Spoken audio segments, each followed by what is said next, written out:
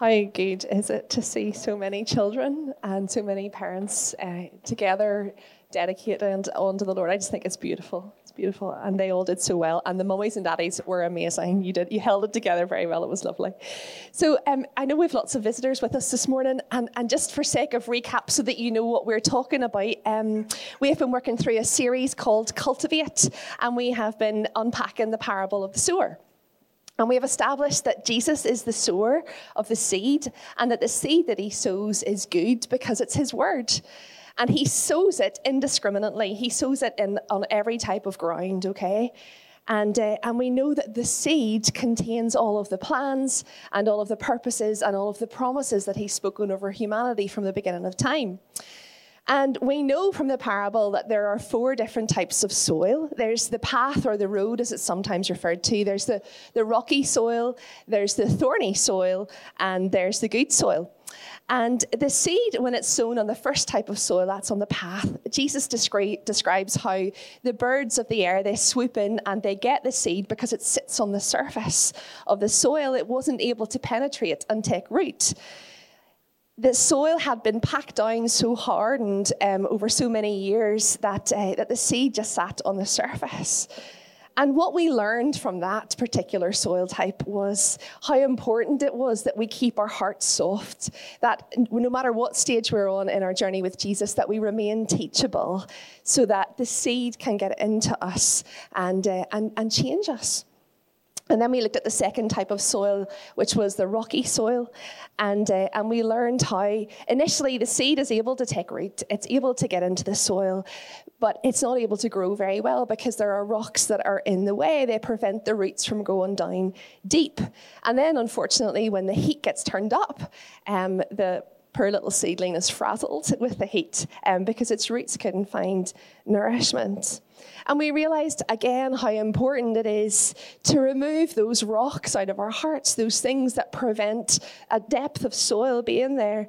And so it could be things like prejudices that we have within us, grudges that we hold against other people, areas of pain that have been in our lives for a long time, those rocks that keep coming to the surface. We need to give Jesus and the Holy Spirit permission to root those out. And so the third type of soil is what I want to look at this morning. It's the thorny soil. We're not going to go through the whole parable. I'm just going to look at Jesus' explanation when he's describing to the disciples what he was talking about when he's referring to the thorny soil. So he says this. He said, the seed falling among the thorns refers to someone who hears the word, so they hear it, but the worries of this life and the deceitfulness of wealth choke the word, making it unfruitful.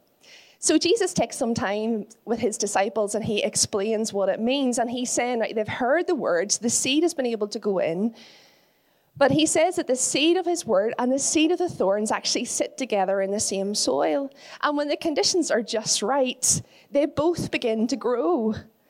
But the thorns are in competition with the seed of God's word that gives us life. And unfortunately, we all, like myself included in this, we all have a natural dispensation towards sin in our hearts because of the fall.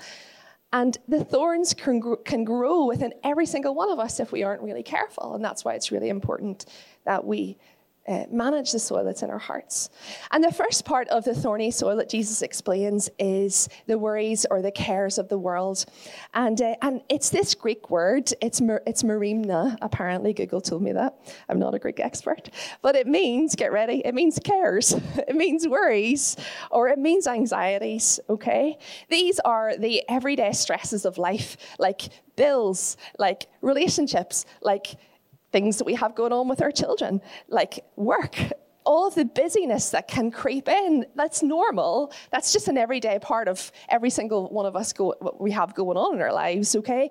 But it's very easily those things can distract our focus and take our attention away from God. And they can come on really, really slowly. At first, they can look like they're good things, but they're really very subtle. And as I was thinking about this message this week, I could just think of, at the bottom of our garden, we have some trees. And a few years ago, I took in and whipped all the ivy right off it.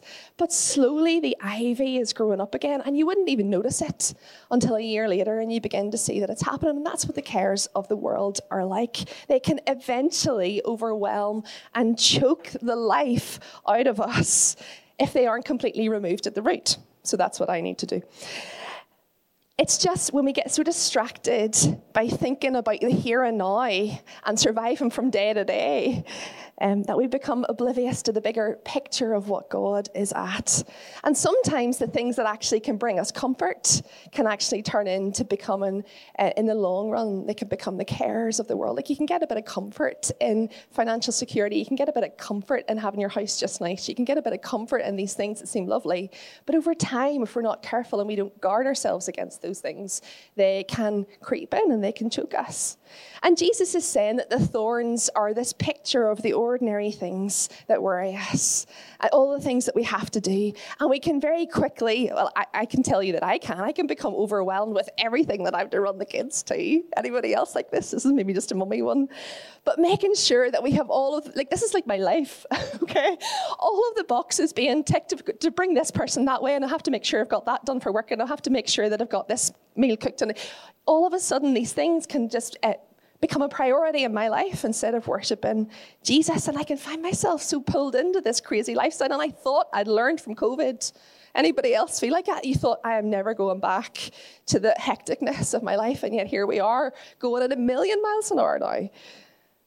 And I think it's really important to clarify, like, it's nothing wrong with these things, okay? But it's important that if we don't identify them and if we avoid paying attention to our own hearts, then we can, over time, just eventually end up like way off track. And then we just one day wake it up and go, like, how did I actually get here? What actually happened? How have I arrived in this place? And it's because we've become distracted and stopped paying attention to what's going on within inside us. And of course, these responsibilities are important, okay? It's important that we look after our family. It's important that we pay our bills. It's important that we maintain relationships. Those things are all important. But when they overwhelm us and they cause us to shift our gaze, that's when it becomes an issue.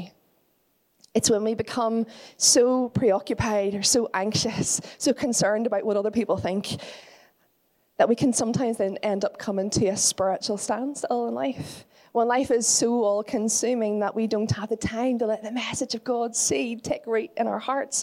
And that's what I think Jesus is trying to get at here. So how do we deal with it? Okay, well, I think Jesus says it beautifully in Matthew 6, in verses 25 through to 34. He says, "Therefore I tell you, do not worry about your life, what you will eat or drink, or about your body, what you will wear. Is not life more than food, and the body more than clothes? Look at the birds of the air. They do not sow or reap or store away in barns, yet your heavenly Father feeds them. Are you not more valuable than they? Can any of you, by worrying, add a single hour to your life?" And then in verse 33, he says this, "But seek first his kingdom and his righteousness, and all these things will be given to you as well. Therefore, don't worry about tomorrow, for tomorrow will worry about itself. Each day has enough trouble of its own." You see, when we cultivate thought processes around the cares of the world through the lens of God's kingdom first and foremost in our lives, then we can rip the thorns out.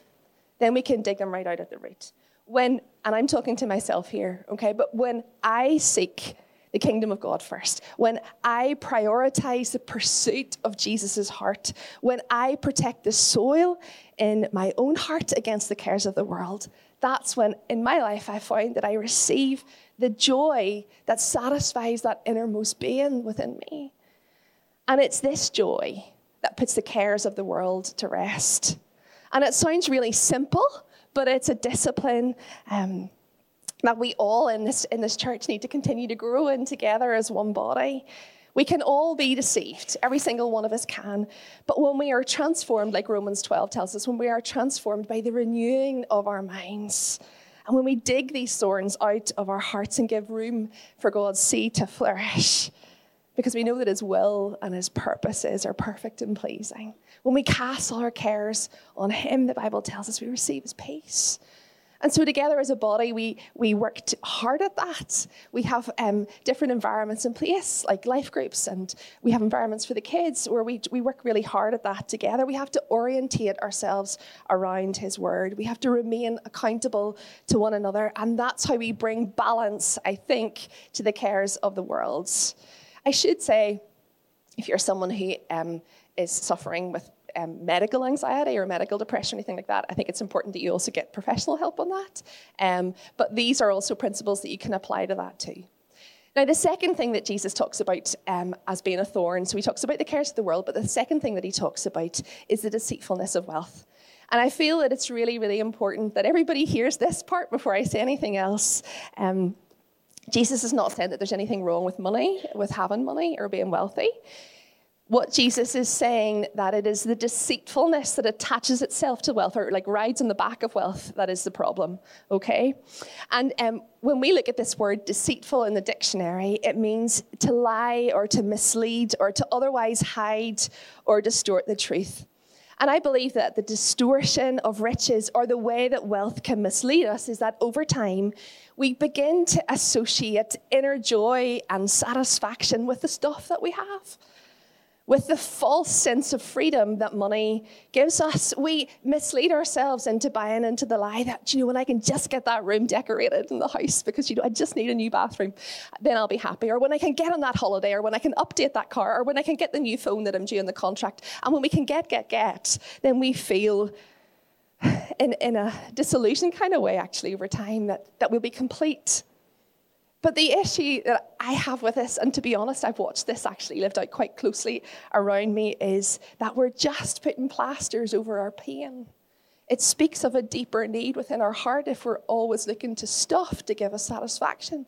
And there's usually something much deeper going on in there. Stuff is never going to be able to meet the deep needs of your heart, because what you have has very little to do with who you are. The deceitfulness of wealth is that 100% of the time, it promises you more than it's actually ever going to deliver. The deceitfulness of wealth creates dependence on money for our security rather than dependence on God. We forget that he is the source of our identity. And we can see this played out in the life of Judas, who was so close to Jesus. He did ministry with him. He was his friend. He saw miracle after miracle. He had access to everything that he taught.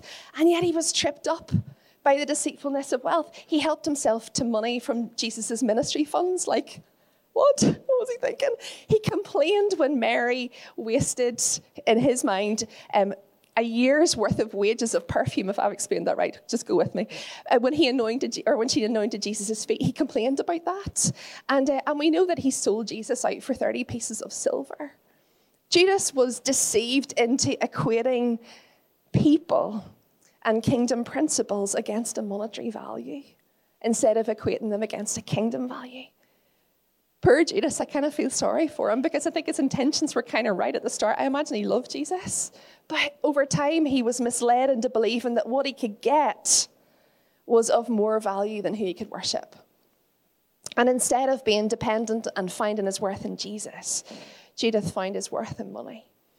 And from this dysfunctional place of dependency, a desire was stirred up within Judas for more of the hollow power that money could offer him, rather than a desire rising up within him to get to know more of who Jesus was. And Judas fell into the trap of the deceitfulness of wealth, which then ended up distorting the beauty of who was right in front of him. It distorted the beauty of Jesus, and that's when his life just completely did a 180-degree turn.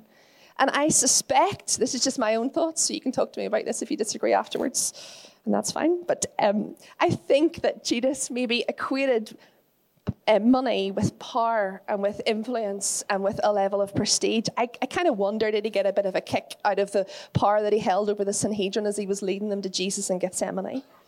But that was hollow. It didn't amount to anything. He bought into the lie that money would secure his prestige. But instead, what it did was, it's subtle. He tricked him onto this path that would lead to his own downfall. The deceitfulness that attaches itself to money led to Judas's destruction. It was running hard after Judas's destiny. It was trying to obliterate it. But instead, look at what Jesus teaches in Mark in chapter 10, when he tells a rich man that he has to sell everything that he has to enter the kingdom of God. He says this in verse 25. In fact, it's easier for a camel to go through the eye of a needle than for a rich person to enter the kingdom of God. Now, there's a photo going to come up, and I apologize about the quality, But it was literally, I spent about an hour searching Google to try and get the right photograph. But if you can see the yellow arrow there's like a little gate. Can you see? So lots of people believe that, and I don't know if they're right or wrong, but that's what I'm going with this morning. They believe that the Eye of the Needle was actually a gate within the walls of Jerusalem. So during the day, the big gate was open to allow traders in and out. And then at night time, for security reasons, they would have locked the big gate, but there was still access in and out of the city through this small gate. And this small gate was called the Eye of the Needle, okay? And there it is with the camel beside it so that you can get a bit of perspective, okay? So when Jesus is saying about it's easier for a camel to enter through the eye of the needle, he's not saying that it's impossible. It's not impossible. But in order for the camel to go through, the camel, this is why I love the Bible, I'm such a nerd, but when the camel goes through the gate, it has to kneel down. And it has to have everything that it's carrying stripped right off it in order for it to fit through the eye of the needle. And so what I think Jesus is getting at here is that it's not impossible for a rich person to enter in at all. It's not impossible. But to get into the kingdom, you have to go in on your knees. And you have to let go of everything that you think you own, that you think defines you. You have to go in empty-handed and on your knees. And I think what Jesus is really trying to drive home here is that the deception that money can hold over us all is that our pride and our possessions become idols in our lives, and they can hold us back from stepping into the fullness of what God has for us. And our idols always have a way of coming to the surface. They eventually expose themselves in our lives. And Bill Johnson, he puts it this way. He says, neither riches nor poverty create heart, but he says they reveal heart. They reveal what we have going on inside us. And Jesus says in the Sermon on the Mount, he stresses the importance of storing up treasure in heaven. And he lands this particular part of the teaching with this. He says you can't serve both God and money. And this word money, I know lots of you will know this, but it's known as mammon. And mammon means material wealth or possessions, but especially as having a debasing influence. And I think it's really important that we don't miss this morning. You see, the influence and the powerful lure of mammon is everywhere. Like, it is rampant all around us. And the materialism that we wade through, and wading takes effort. The materialism that we wade through every day is evidence of the influence of mammon. Because money has a way of attempting to define our identity, and its appetite is insatiable. It's insatiable. There's no satisfying it. And the deception of mammon, if we aren't careful, is that it becomes our sole focus in life. It becomes our driving force. It becomes the reason why we get up in the morning, and it chokes and snuffs out opportunities for the kingdom seeds to be on display through us. And just like Judas, the fact is this morning, the deceitfulness of wealth is running hard after our destiny and trying to obliterate it as well.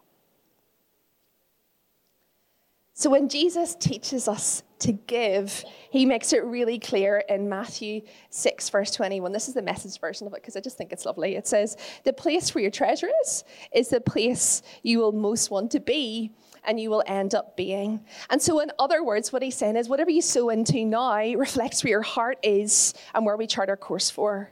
And we saw this so beautifully demonstrated last week. Just for the sake of the visitors, we're actually on course for a church sanctuary, if that's the right word, a space where we can worship. Over the next few months, we can get into that. But the offering last week was actually for our kids and our young people so that they could have a space to get into as well. And that is the generosity of the people in this body. And it knocked our socks off. We are so humbled by what we see in you. And I think what Jesus is saying here is what so many of you guys embody. And it's beautiful. And so we want to honor you for the way you were so generous in that last week. But it's really good then that we ask ourselves, how do we guard our hearts against the deceitfulness of money? Well, I think it's kind of simple, but it's probably kind of complex as well. I think we just do what Jesus says. When we take his teaching on board, we choke the thorns. And that, honestly, has been my own experience in life. When we place our treasure in the kingdom, our heart just kind of follows after it, doesn't it? It charts the course and we follow after that. Because the condition of the soil of our hearts always finds its base in our relationship with the Lord, like every time. No exceptions. And so the first thing I think we can do is we can get correctly aligned. Psalm 37 verse 4 says, delight yourself in the Lord, you know this, and he will give you the desires of your heart. I think sometimes in the West we don't get this verse. I think we misunderstand it. I think sometimes we can be, and I'm guilty of it too in the past, of reading this verse that if I just like read and pray and please the Lord and keep up my end of the bargain, then he's going to give me everything that I want. But I don't think that's biblical. I don't think that's how we should interpret that verse.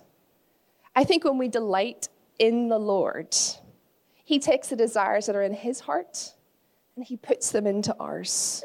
He gives us the desires that are in our hearts. And then we find that we are aligned with him. Unless the desires of our heart are aligned with the furtherance of the kingdom, unless we're seeking first his kingdom and his righteousness, what springs forth from the seed of God's word in our hearts, it's going to be choked. It's going to be choked by the thorns, by the false, fragile security that money offers us. But when we delight in the Lord, when we grow in him, when we become more transformed into the likeness of Jesus, we allow the seed of his word to ignite our soul and to trigger fresh imagination for the kingdom. So the first thing is we get aligned. The second thing is that we give out of obedience. We're a church who practices the discipline of tithing, and that's where we give 1/10 of our first fruits, or in modern day terms, our top line, back into the church again. And we can see it right throughout the Old Testament, and there's some references there that we're not going to get into this morning, but if you want to justify it, here they are. But when you get into the New Testament, it's actually not just about tithing. Jesus actually leads us into a place of it's tithing and more. It's about generosity. But when we tithe, we're being obedient to God, right? But at the same time, we're increasing our own faith levels and we're ensuring that our hearts are correctly aligned with God as the sole object of our worship. And you might think, you know what, if I tithe, I couldn't go on holiday. And you might be looking at me and thinking, she needs a holiday, and I need a holiday. But you might be thinking, if I tithed, I couldn't pay my car payments, or if I tithed, we couldn't heat the house. And I get that. I honestly get it. But my suggestion to you this morning, and I hope you hear it with grace, is that God is drawing you deeper. He's making you more like him. It's a part of our discipleship journey when you tithe. I started tithing when I was 17 and I was earning like £25 a week. So my tithe was ending up at like £2.50. And I couldn't actually bring myself to put £2.50 into the basket. It was just embarrassing. So like, I'm not being boastful, but I maybe threw in a fiver, you know. And but I couldn't put in £2.50. But from that point on, right, like tithing for me was just a non-negotiable. And when Stephen and I got married, like we didn't even really talk about it. We just did it. It's just something that we do. It's something that it just is a direct debit. It comes out at the start of the month. It's a non-negotiable for us. But we also teach our kids to tithe because we want them to grow up with the economy of the kingdom mindset, not the economy of the world mindset. Okay. And I wonder if one of the greatest weaknesses for all of us in the West is that perhaps we're more reliant on our next paycheck than we are reliant on God. Because whatever money promises you, God promises you so much more. So we give out of obedience. And then the third thing that we do is we give generously. Oh, I am rattling through this. I promise I'll be done in like 5 minutes. When Jesus teaches about giving, right, we can just assume that his audience tithed because that was a part of their religious culture and they just knew that that was something that they had to do. It was just obedience, okay? But Jesus, when he talks about giving, it's like a whole other level of generosity, like so many of you guys demonstrated last week, okay? It's when we take our eyes off what we need and what we want and we see things with a kingdom mindset. God uses that. And Paul talks in Acts, he says that Jesus teaches that it's more blessed to give than it is to receive. You see, the principle of giving is a discipline, and a discipline is something that we have to do that's good for us. Sometimes we don't want to do it, we don't feel like doing it, but it's really good for us. And I'm sure, to be honest, like I'm just going to be very vulnerable about this. Sometimes we feel there's more month than there is money, okay? But And I want you to hear my heart in saying this, and I'm so reluctant to even go there because it's not who we are. But when we're getting it tight, we ask ourselves, where do we need to give? When we find that we are we're running low, sometimes then we find it's really helpful to say, right, are we leaning on our own understanding here, or are we trusting God? And so we find that it's helpful if we trust him by giving our money. And I'm not telling anybody here to do that, but I'm just telling you that that's something that we have found when we've been disciplined and generous in this area in our lives. We've never gone without. And the truth that we as leadership, we want everybody to know, it's not about how much you give.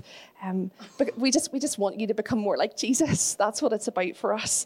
Because it's this kingdom mindset that leads to deeper spiritual formation.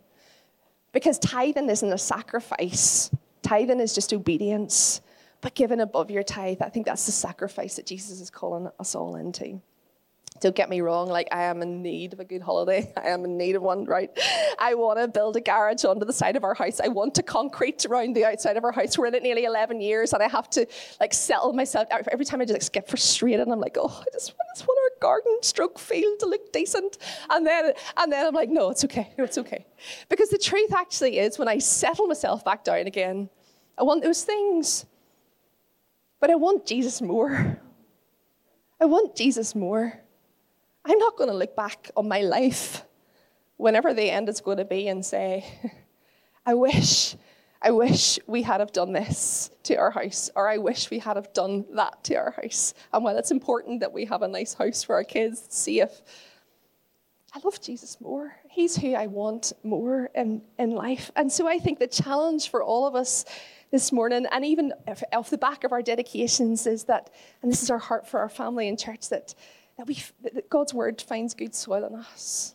It finds good soil in us. And that none of us are exempt from that level of accountability, that none of us are exempt from cultivating good soil within us, which are hopefully going to disciple and release, like from the youngest, from every child who was up here this morning, right up to the oldest, into the fullness of the calling on their lives. But we've got to be ruthless with the thorns. So I would love to pray with you this morning for that. And we have a prayer ministry team. If there's anybody who would particularly like some prayer around this issue, we would love to pray with you. But just as we close, I'd love to pray over the body. Jesus, we thank you for your word. We thank you that it is good seed, God, and we thank you for all that you want to plant in hearts this morning, God, and all that you want to grow out of hearts. And so we pray for good soil in this room, Jesus. And we pray that any thorns that are growing, any cares of the world, God, and any deceitfulness of riches, Father, that they would be coming to the surface and that they would be exposed this morning by the light of your word. And Father, we pray for freedom in those areas, God. We pray for people's minds where worries might be coming too much for them, Father. We just pray for a freedom and a release in the name of Jesus. And God, we pray that every snare of the enemy that would be grappling into hearts this morning around the deceitfulness of riches, Father, we pray that there would be a release, God. We pray that every single talon would be ripped out in the name of Jesus. And we ask all of this in your name. Amen.